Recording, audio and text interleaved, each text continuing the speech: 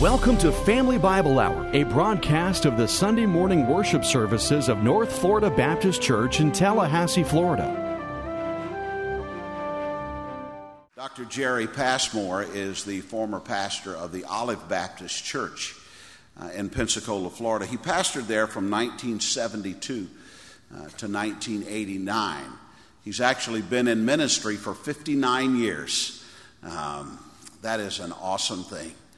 There are a lot of people that find a way to drop out over the years, and I don't have a lot of criticism for them, but whenever I see someone who's been faithful for so very long, I think he said he entered the ministry in 1954, it is just an extra blessing to me. And along the way, he was the pastor of one of the greatest churches in the state of Florida, the Olive Baptist Church in Pensacola. He also was the director of evangelism for the Florida Baptist Convention from 1989 to 2001, and currently he is with the Evangelism Response Center of the North American Mission Board, and he is associated still with the Florida Baptist Convention. I am absolutely honored to have him. One of my dear friends first introduced me to Dr. Passmore, and that's Ken Richardson. Ken Richardson came from Olive Baptist Church to this church many, many years ago. Some of you do not know Ken Richardson, but he served in the same basic capacity that Perry Gaines serves in now, and was so faithful to this ministry and faithful to me, and of course to his Lord. Will you please welcome, we are honored to have Dr. Jerry Passmore. Dr. Passmore. Thank you, Pastor. Thank you very much.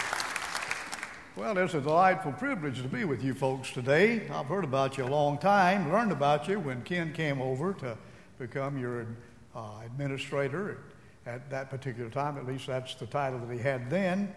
And so I've just had the desire to identify with this church. And man, when I drove up this morning and parked my car, I always like to come to these churches that have guests out there, guest parking. You don't have to drive around. And got out and looked around, and really, I am impressed. I didn't have to come inside to be impressed. I was impressed outside, but when I got inside, I was overly impressed. It's just good to be here today to identify with you, and thank you for the opportunity. Your pastor and I really had met one other time, and that was briefly. They were at lunch, and I was with the convention, and Ken was there, and he re-identified himself and introduced me to pastor. And this morning I was just anxious. I'd forgotten about what he looked like. And I had heard that coarse voice. As a matter of fact, the first time I heard it, I thought it was God speaking. I looked around. And it's amazing sometimes when you think somebody is going to look a certain way, and then when you see them, that's not the case. Well, I'm not going to tell you what I thought he looked like. I'm also glad that he practices what he preaches. I noticed he went down sat with his wife. Amen. You're a good preacher. Now, I've never heard him preach, but I've heard him sing. I was over here. I didn't sing just to listen to him. Are you sure you're called to preach? Yeah. Well, I had a marvelous voice. Don't you just hate people who got all the ability like that? Well, it's good to be here today. And I just thank you for the opportunity to be a part of this marvelous church. Take your Bibles and turn with me to John chapter 1. Pastor was talking about my age. I'm 78 years old. It's amazing how that when you're young, you're anxious to get old. You remember that? How old are you? I'm 5.5.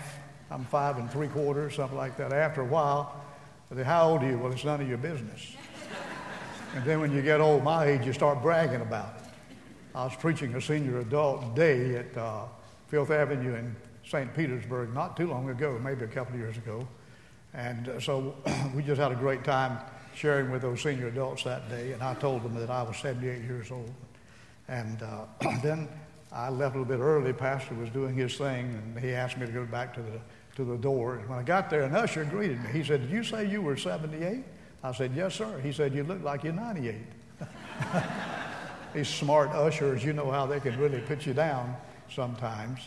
Well, take it. You got your Bibles now at John chapter 1. I'm going to begin reading with verse 35. Now, normally, it's probably in your church, when you read Scripture, we ask you to stand. But I'm just going to use one of those seminary words now, exegete.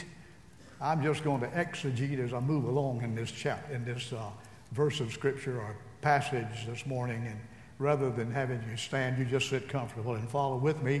And we're going to kind of share a little bit as we go. John 1, chapter 35. I think this is one of the greatest passages in the Scripture that identifies with what we're about this morning, being a viable witness for the saving knowledge and grace of the Lord Jesus Christ. So you follow as I read. Now, John the Baptist is baptizing. Jesus was baptized before this particular portion of the Scripture is given. You look at all four Gospels mention the baptism of the Lord Jesus. Some of them are more detailed than others.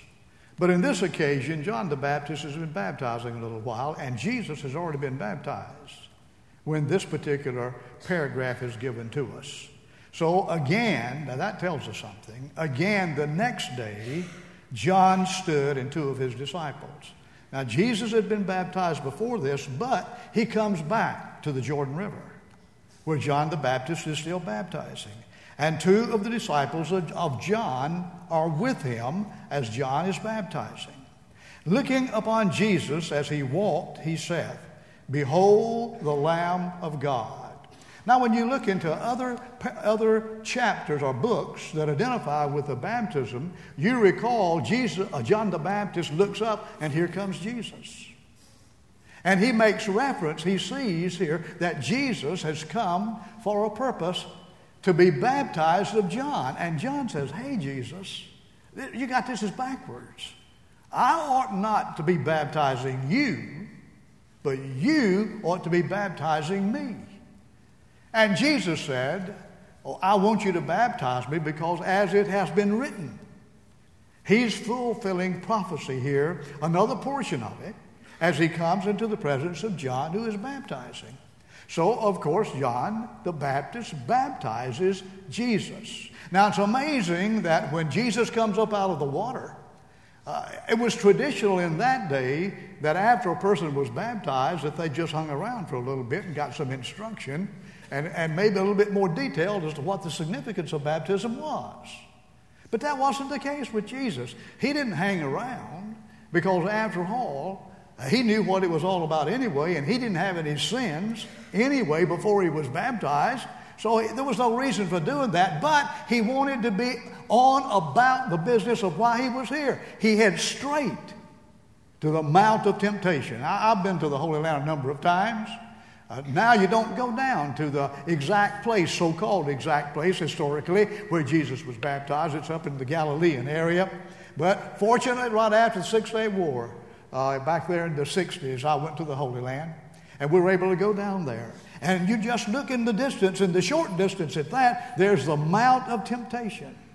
And Jesus comes up out of the water walking. Other folks came up out of the water. They hung around for a little while, and they were given instruction about what had taken place and about the sins in their lives and what have you, having been forgiven, and now they're baptized for a living example of what's taken place in their life. Jesus starts walking, and he goes straight to the Mount of Temptation to endure the temptation of the devil for 40 days. Well, we know the story about that. So now Jesus, after doing that, we find that there are some details here left out in this passage that we can find in other places as to what Jesus did. Now, of course, his earthly ministry begins upon his baptism. Now, what takes place there? There were some people who followed after him as he's on his way walking. And looking upon Jesus as he walked, John said, "Behold the Lamb of God." And the two disciples heard him speak, and they followed Jesus. Verse 38. Then Jesus turned and saw them following, and saith unto them, "What seek ye?"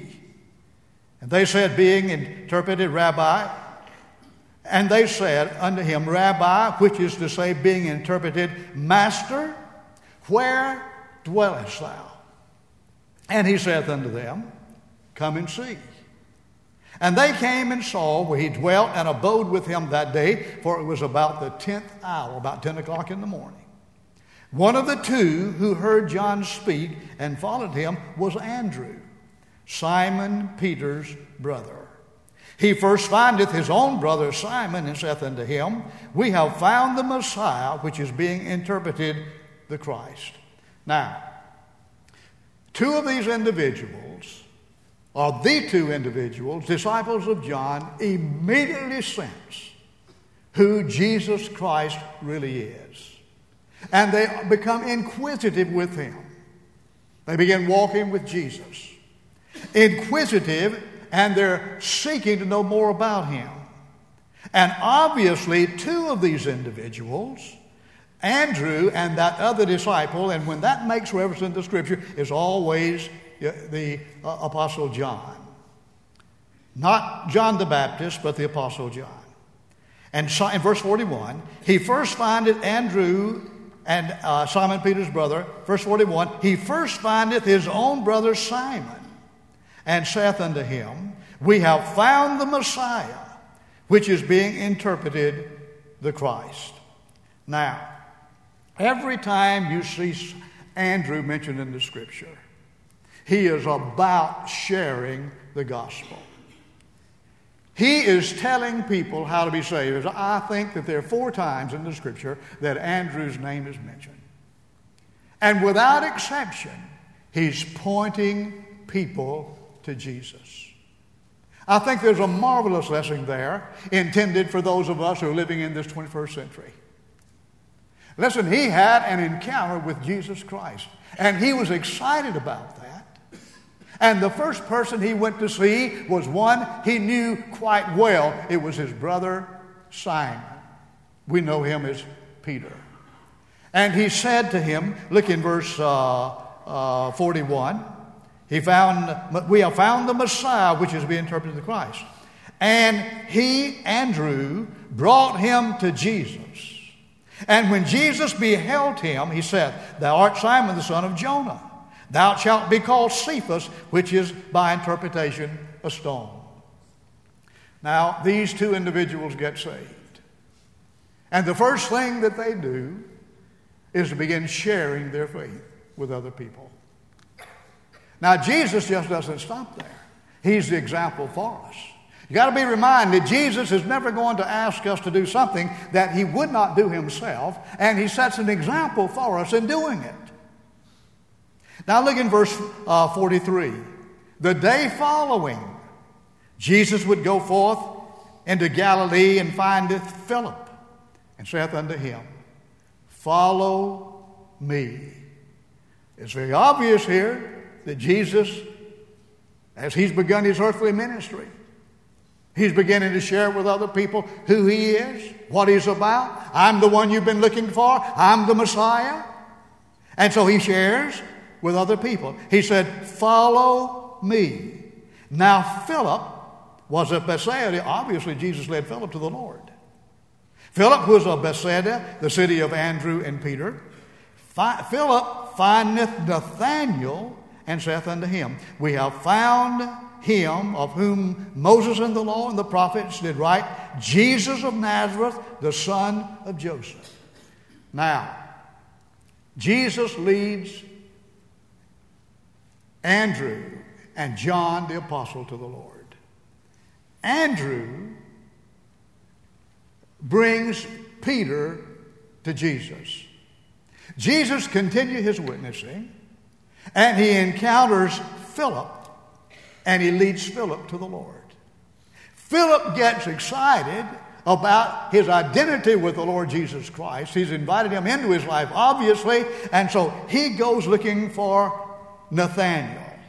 And Nathanael said unto him, verse 46, Can any good thing come out of Nazareth? And Philip saith unto him, Come and see. The ball has begun to roll. People who get saved normally are the ones who are going to be the most viable, excited witness for our Lord. This is the example that is found in the Scripture. Now, obviously, Nazareth didn't have too good a reputation at that particular time. Nathanael had some doubts about this. How in the world could the Messiah come out of Nazareth? But yet he did. Verse 48. And Nathanael saith unto him, or Jesus in verse 47, and Jesus saw Nathanael come into him and said to him, Behold, an Israelite indeed, in whom is no guile.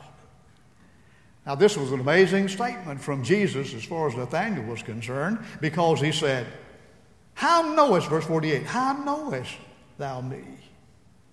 And Jesus answered and said unto him, Before Philip called thee, when you were under the fig tree, I saw you. This is one of those times when Jesus shows up and nobody knows he's around. Jesus knew where he was, but Nathanael didn't know anything about Jesus looking upon him and know just exactly what he was doing. Jesus answered and said in verse 50, Because I said unto thee, I saw thee under the fig tree, believest thou? Thou shalt see greater things than these. Now, immediately our mind goes to the future in the heavens, and maybe the millennium, and when we get to the Lord, be with the Lord. He raptures us into His presence, and we're with Him forever. And most people think that possibly that's what He's referring to. He's going to refer to that, but I don't believe that's now. As we began to read in the second chapter of the Gospel of John, we find the first of those 7 miracles that Jesus performed, changing the water into wine there in Cana. In the 4th chapter, we find the miracle that took place as Jesus was identifying with the Samaritan woman. These are the things He's saying, listen, you're getting saved and you're understanding or hearing about my seeing you as you were under the fig tree. I was there and you didn't know it. Listen, you haven't seen anything yet. You're going to see these marvelous miracles that I perform in order that the lost people of the world might be able to know and see who I am. And man, were there exciting things that happened in the ministry of Jesus in the presence of Nathanael. But look at verse 51. And he said unto him, Verily, verily, I say unto you, hereafter ye shall see heaven open, and the angels of God ascending and descending upon the Son of Man. Now, I believe he's making reference to that which is going to take place in the future. When once we get into the presence of the Lord, we will be in His presence for an eternity. And all the things that we shall behold when we see Him and when we're with Him and we become like Him. Folks, I just believe today that this morning, this is the passage of Scripture that challenges us to do something that the vast majority of the Christians on the face of this earth today fail to do. Here is a passage of an example setter in Jesus Christ, and those He leads to the Lord began doing the same thing that Jesus did, telling people about the saving grace of Jesus Christ. Aren't you glad somebody told you today about Jesus? Do you remember that time? Do you remember the time when Jesus came into your life? Now, I don't know whether you know it this morning or not, but that's the greatest thing that ever happened to you folks. When you got saved, it wasn't when you had your first child, when you met your wife or your spouse, when you graduated from college, got your first job, got a big raise. It wasn't when you had your first grandchild. Those are great events in your life, surely. But the greatest thing that has ever happened to you was the day you got saved. Do you recall that? Recall the time when Jesus came into your life? I do. I was in the 9th grade in a small town of about 7,000 people in Hartsville, South Carolina, when the evangelist came through. And that revival just became a powerful time in that community. As a result of that revival, that church, and it was a day when people were not magnifying baptisms as they do today. We led the South Carolina Baptist State Convention in baptisms that year of 182 people. Now, that's a small number compared today to what happens. But man, it got so good we couldn't stop.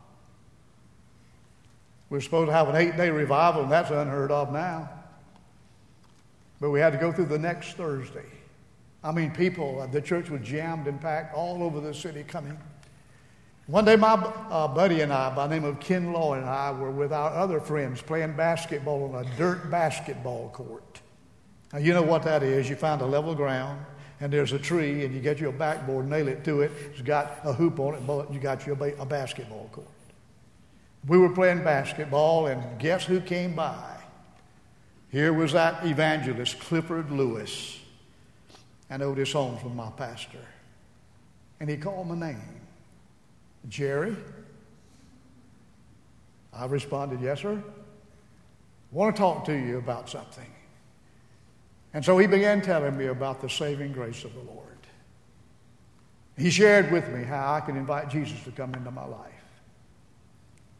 And so I put my head in my arm. It was this basketball court was beside the house of one of my friends and had a porch around it, and there was a banister around it. I put my arm up on that banister, and I placed my head in my arm, and I prayed the prayer that he told me to pray. I told the Lord that I was a sinner. And not only did I want to be saved, but I realized I needed to be saved. And I confessed my sins. I repented of my sins.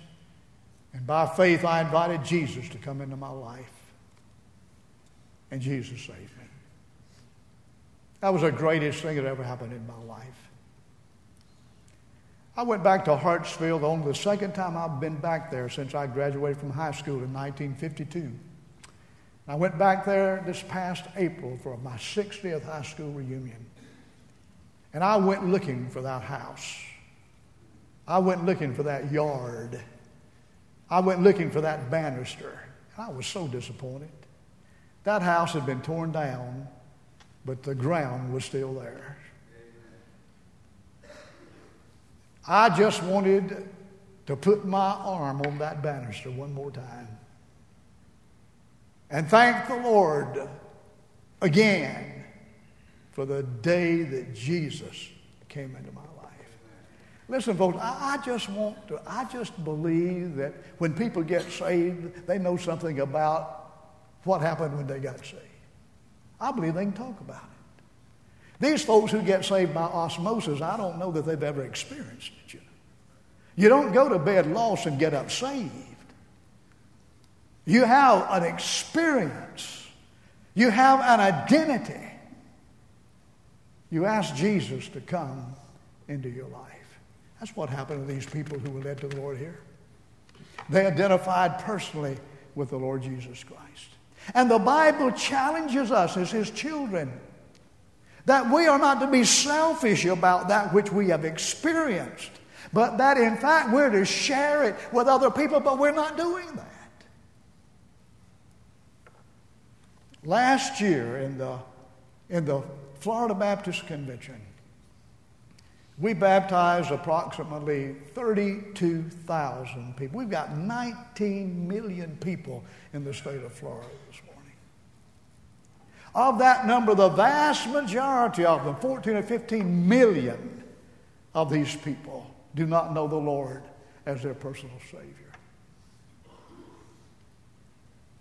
What a tremendous challenge we have today in our state alone to be sharing our faith.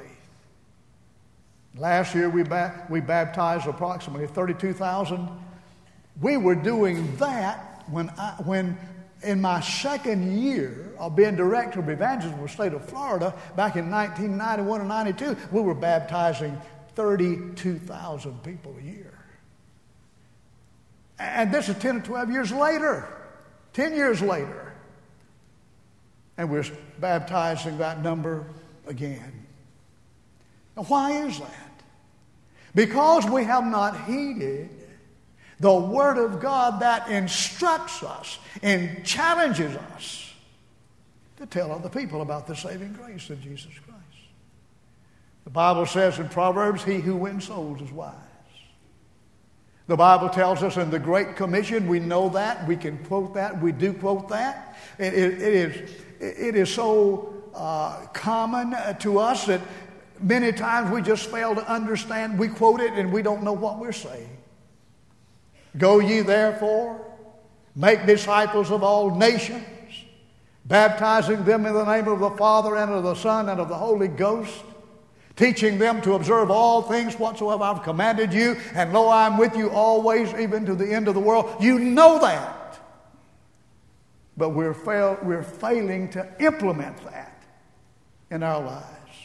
When they therefore were come together with him, they saith unto him, Lord, wilt thou at this time restore again the kingdom to Israel? And Jesus said, Thou knowest not the times or the season which the Father hath put in his own power. But ye shall receive power when the Holy Ghost hath come upon you, and you shall be witnesses unto me in Jerusalem and Judea and Samaria, all the uttermost parts of the world. We know it, but we're not doing it. In Mark chapter 9, we find Jesus casting the demons out of this man, and he wanted to go with Jesus. And Jesus said, No, I don't want you to go follow me. I want you to go home, and I want you to tell your family what's taking place in your life. We read in the Gospel of John that a blind man got saved, and there was such confusion among the Pharisees as what had taken place, and he was challenged. Jesus, or the people, the family challenged those Pharisees who were asking the questions. Hey, listen, he was blind, but he can now see. He is our child. Yes, he was blind. I tell you one more time. Now, if you don't believe, go. He's a young man. He's old enough to talk. He'll tell you what took place in his life. And he said, I don't know. I just know I was blind, but now I see. And this is what Jesus did for me. And that was a command that Jesus had given unto him. Go and tell. But the sad thing about it today, folks, is we're living in a lost state. We're living in a lost community. Tallahassee's just as lost as any city in this state this morning. And there's a failure on the part of us as children of God that we're failing to tell people about the saving grace of Jesus Christ. Do you care? Do we really care? Are you aware this morning that in Southern Baptist life, that only 5 out of every 100 Southern Baptists today have ever one time in their life told somebody else how that they could invite Jesus Christ to come into their heart? I can understand today why we're living in a lost state. Because we as Christians are failing to do what Jesus has commanded us to do. Listen, when I heard my mom or dad say, go, go, go, that meant go. And Jesus tells us to go tell. Blind man, go tell. Demon cast out, go tell. That's a command that the Lord's given to us. You are to be witnesses unto me. That's our challenge today. Do we really care? Well, I'll tell you, for these years that I've been saved, frequently I'm reminded again of that day when Jesus came into my life. I want to thank you one more time, Jesus, for sending that preacher by to tell me how to be saved. Have you ever done for someone else what someone has done for you in light of telling you how to be saved? I just want to, I know we've got challenges today in the church, but I think the greatest challenge we have today is a need for people to go into the harvest. Matthew chapter 9, the Bible says, and Jesus went about all the cities and the villages, teaching in their synagogues, preaching the gospel of the kingdom, healing every sickness and every disease among the people. And when Jesus saw the multitude, he was moved with compassion on them because they were faint and scattered abroad as sheep having no shepherd. Then Jesus saith unto the disciples, the harvest truly is plenteous, but the laborers are few. Pray ye the Lord of harvest, that he will send forth laborers into the harvest. I want you to know, folks, this morning, the greatest need, I think, for the church today is to realize that we are the harvesters.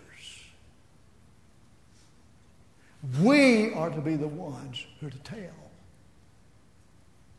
We are the ones who are to share our faith. Do we care? Do we care if that child in our home is saved? Do we care if that person in our Sunday school class or our group or our cell, do we care that they're lost? Do we care that those family members are lost? Do we care if those people we work with are lost? Do we care if our neighbors are lost? Where do I get started? You get started where you are. Some of you can start right in your home. You might have boys and girls who've never invited Jesus to come into their life. Some of these kids are just crying out, and you haven't heard them cry. I want to go forward and shake pastor's hand, or I want to be baptized, or that's their language. They're crying out, folks, and you're not hearing them.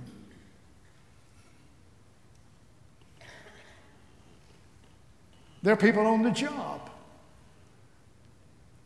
You attend this church frequently, they know that.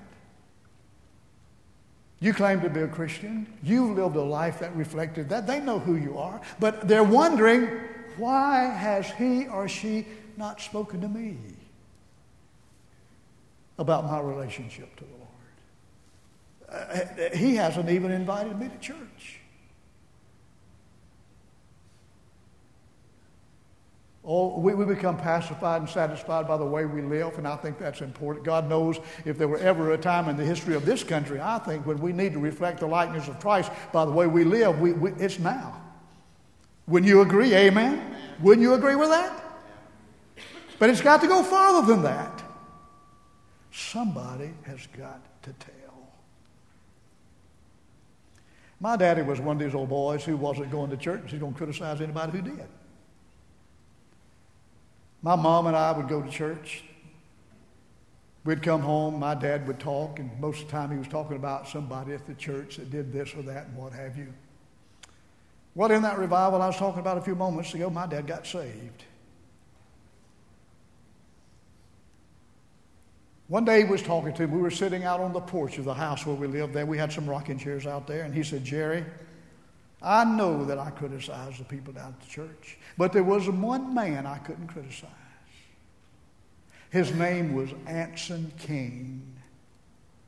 They worked together. He said, I'd go in out of the factory, and he'd be down far in, he'd whistle at me and holler at me and come up to me. But Shirley, put his arm around me sometime. He said, Shirley, why don't you come on to church? Why don't you come to my class? I'm the teacher, and we have a great bunch of guys, and you would like it. But he said, you know something, Jerry? He never told me how to be saved. And I want to believe today that that's what God is looking for in your life today. If, in fact, you haven't practiced that. If you haven't shared your faith, that's what he's looking for in your life. He's looking for you and you and you and you and you and you to share your faith and be a witness. Amen. 2 years ago now, David Burton, who was on my staff at the convention, when I left, he was promoted up to assume the responsibility. And he called me and he said, Dr. Passmore, we've got a new strategy that's been developed by the North American Mission Board. Now, you support the North American Mission Board as you give your offering. A portion of your offering goes to the cooperative program, and the cooperative program promotes or supports the International Mission Board and the North American Mission Board. Of those two boards, we've got about 11,000 missionaries around the world. And so a portion of that came out of the North American Mission Board, the evangelism section came out, this strategy called the Evangelism Response Center. You remember back yonder at the change of the century when everybody was afraid that the computers were going to shut us down? Remember that? We didn't know whether we'd wake up the next morning or not, whether we'd be able to live because everything was closed down. Well, one of the guys by the name of Ravi, he's from India, he came up with the idea, the Lord gave it to him, of giving a telephone number, and they published that telephone number, an 888 free telephone number, all over the country. If you have a problem here about what's about to occur, we think, give us a call and we'll help you. And we called it the Spiritual Helpline. We had over 15,000 calls to come in over that line back there at the change of the century. Well, he followed up on that, and he said it worked. He said, there are people all over the country that have a spiritual need, and a bunch of them need to know the Lord, and they want to know how. So they developed the Spiritual Helpline, and it's a free 888 number that's all over this country, and people can call in, and when they call in, the phone rings up in Atlanta, and Atlanta then directs that call to the person we call a telephone encourager, who has gone online. Now, this is not computer stuff. This is just telephone stuff that they've connected to the system, and they're ready to receive the call. So I'm online, and I say, hello, my name is Jerry. Thank you for calling the Spiritual Helpline. How can I help you today with your spiritual need? And they're going to say, I just want to know how to be saved. And lo and behold, you don't have to convince them they need to be. That's the reason they've called. And you tell them how they can invite Jesus to come into their life. Now, that's what we're about this afternoon at 3 o'clock. We're going to meet over in the other building at 3 o'clock. We're going to come together. Pastor's going to take charge, lead us in prayer, and he's going to give it to me. And I'm going to train and teach you for about an hour. Then we're going to have a little break. And those of you who come back after the break, we're going to sign you up to become a telephone encourager. Now, we are also answering the phone for the Billy Graham Association. Now, when we started doing that, folks, I want to tell you the phone started ringing. Amen. I went online and I get information from the North American Mission Board as to when Billy Graham is on television somewhere in this country. And so it just so happens that normally every Thursday afternoon at 4 o'clock, because he's on television somewhere around the country, I go online to receive calls. Well, several weeks ago, I went online at that time. I got 10 calls in an hour and 15 minutes from people calling as a result of watching Billy Graham, and they had spiritual needs. The next week, I went online, same time, I got 4 calls, but the only reason I got 4 calls was because I led 3 of those 4 people to the Lord, and it took me a little bit of time. Amen. And I didn't have to convince them they needed to be saved. The hardest thing about being a soul winner is convincing people they need the Lord. Well, that's the reason they're calling. Now, here's something that you have to understand. I got a letter from Dr. Ravi just about 2 or 3 weeks ago now. He said 20% or less of the calls that are coming in are being answered. That means 80% of the calls that are coming in with a spiritual need are not getting a response because us Baptists and other denominations as well, obviously, just don't care. Do you care? You say, but I don't know how. Well, listen, I just heard by the grapevine some time ago that you folks were real strong in faith. There are all kind of people in this church, I would assume, that have gone through faith. You can tell people how to be saved. Now, if you've never done it before in your life, if you can read, I'm going to teach you this afternoon how you can tell people how to be saved. Don't use the excuse, I've never done it. Well, most folks haven't. Don't use the excuse, well, I don't know what to say. I'm going to teach you what to say. And we're going to do it in a brief period of time. I'm just asking you today, would you give God a chance to do a work in your heart about telling other people about what somebody told you when you got saved? I just want to challenge you. Jesus set the example. Those early disciples set the example. The Bible's filled with passages of Scripture that challenge us, that tell us that we need to be doing this. And I trust that you'll let the Lord, I'm just asking you, give God a chance. You'll have to make that decision. As a matter of fact, I'm going to teach you for about an hour, then I'm going to give you about a 5-minute break. Some of you are going to say, well, this isn't for me. There might be things that just prohibit you from doing that. I understand that. I had a man, I was at a church in South Central Florida not too long ago. He came up to me after the hour. He says, he's a very faithful person in the church, leader in the church. He says, preacher, in this recession, I'm just I'm working 4 jobs right now. When I'm home and answer the phone, I'm asleep. I think that's a legitimate reason, wouldn't you? There's some people who've got a good reason, not just an excuse, but a reason. I know that. Well, if that's the case with you, after the break, you don't have to come back. Those of you who feel impressed to come and become a telephone encourager, and you don't have to go outside your home. Man, this is the easiest method I've ever known in my life, man. Sit home in the comfort of my home and just answer the phone, tell people how to be saved.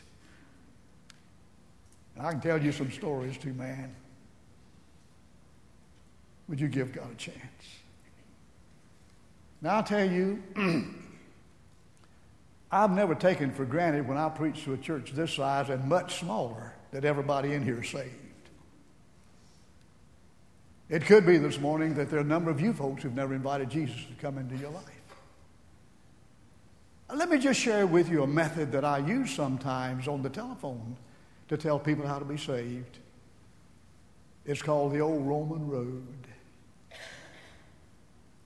Listen to me carefully if you don't know the Lord. The Bible says in Romans 3:23, for all have sinned and come short of the glory of God. Now the preacher said in the past, all means all, and that's all means. For all have sinned and come short of the glory of God. You've never been saved, you're lost. You're a sinner today by choice. When you're born into sinner. But after a while, you get old enough to realize God has a purpose for your life, and you don't choose it, and then you become a sinner by choice. And so today, you're a sinner by choice. And the Bible says in Romans 4:25, he was delivered for our offenses, and he was raised for our justification. That means he was placed on the cross for all of our sins, our offenses. And he was buried and raised up for our justification, just as if we'd never sinned, if we invite Jesus into our life. Romans 5:8, but God commendeth his love toward us in that while we were yet sinners, Christ died for us. Romans 6:23, for the wages of sin is death, but the gift of God is eternal life through Jesus Christ our Lord. That means what you get as a result of continuing sin is eternal separation from God. Romans 10:9 and 10. I call this the Siamese twins of the Scripture. The Romans 10:9 and 10, that if thou shalt confess with thy mouth the Lord Jesus, and believe in thine heart that God hath raised him from the dead, thou shalt be saved. For with the heart man believeth unto righteousness, and with the mouth confession is made unto salvation. You know what that means? That means that we have to come to a place in our life where we realize that we're a sinner and we repent of our sins. We confess with our mouth, Lord, I'm a sinner, but I want to be saved. And then we invite him into our life. Romans 10:13, whosoever shall call upon the name of the Lord will be saved. And that's all you need to do this morning. Realize that you're lost, that only Jesus can save you. Believe that he died just for you. Invite him into your life. Call upon him. Whosoever calls upon him will be saved.